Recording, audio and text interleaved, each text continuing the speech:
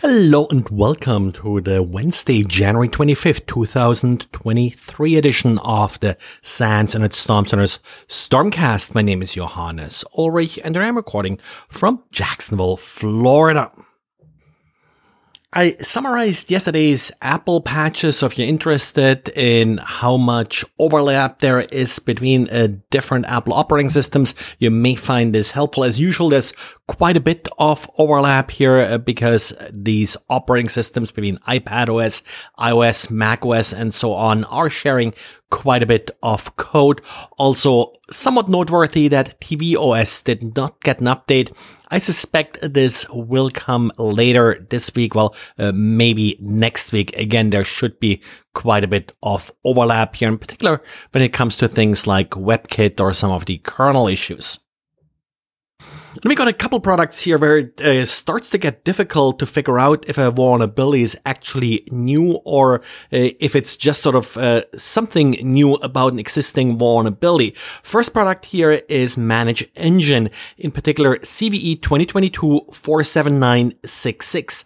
This is actually a vulnerability in the Apache Santuario product or Santuario product.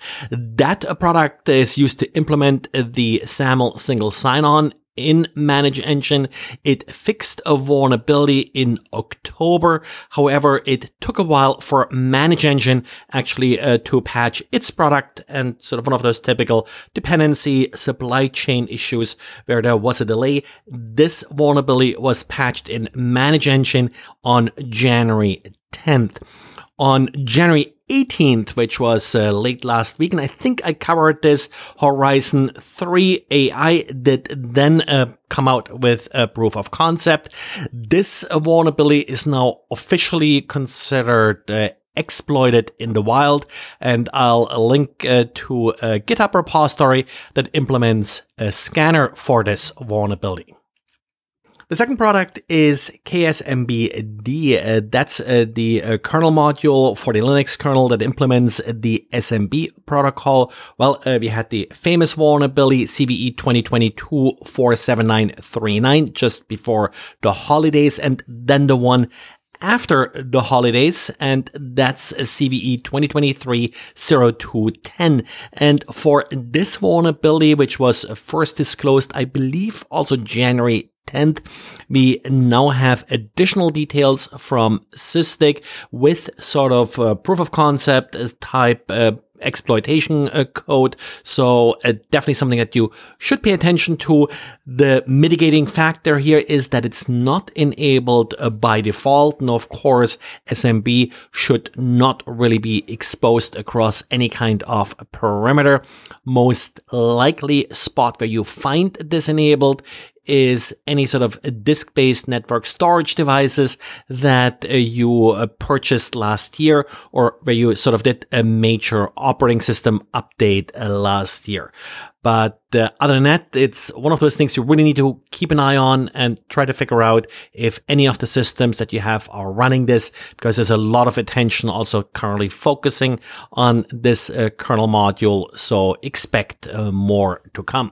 And if anybody here is publishing about vulnerabilities or is responsible for their particular product's vulnerability listing and sort of security advisory page, please add dates when it was first published and maybe sort of a little bit change history to those documents. Makes my life a lot easier.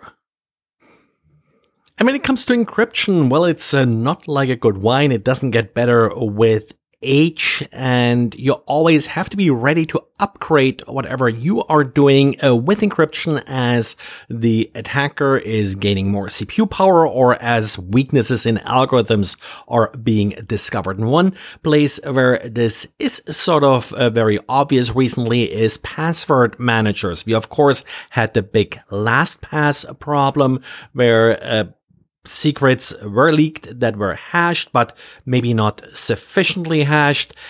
Bitwarden has often been sort of offered as an alternative to LastPass. What I like about Bitwarden is that it actually allows you to keep your own local repository. So you're not relying on a third party to keeping it secure, but you of course still want your secrets to be protected, and hashing is the way to go here.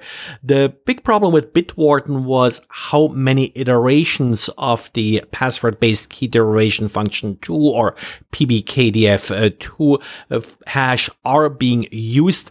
They often have claimed 200,001 iteration, which isn't bad, but apparently one problem with Bitwarden is that they didn't sort of include a good way to upgrade the hashing being done once the account has been established. So over time, as they should, they increase the number of iterations. If you have an older account, you may be stuck with a number of iterations that may no longer really be considered sufficient. And as the blog post that I'm linking to here points out, that just OWASP again did increase the recommendation to 600,000 iterations.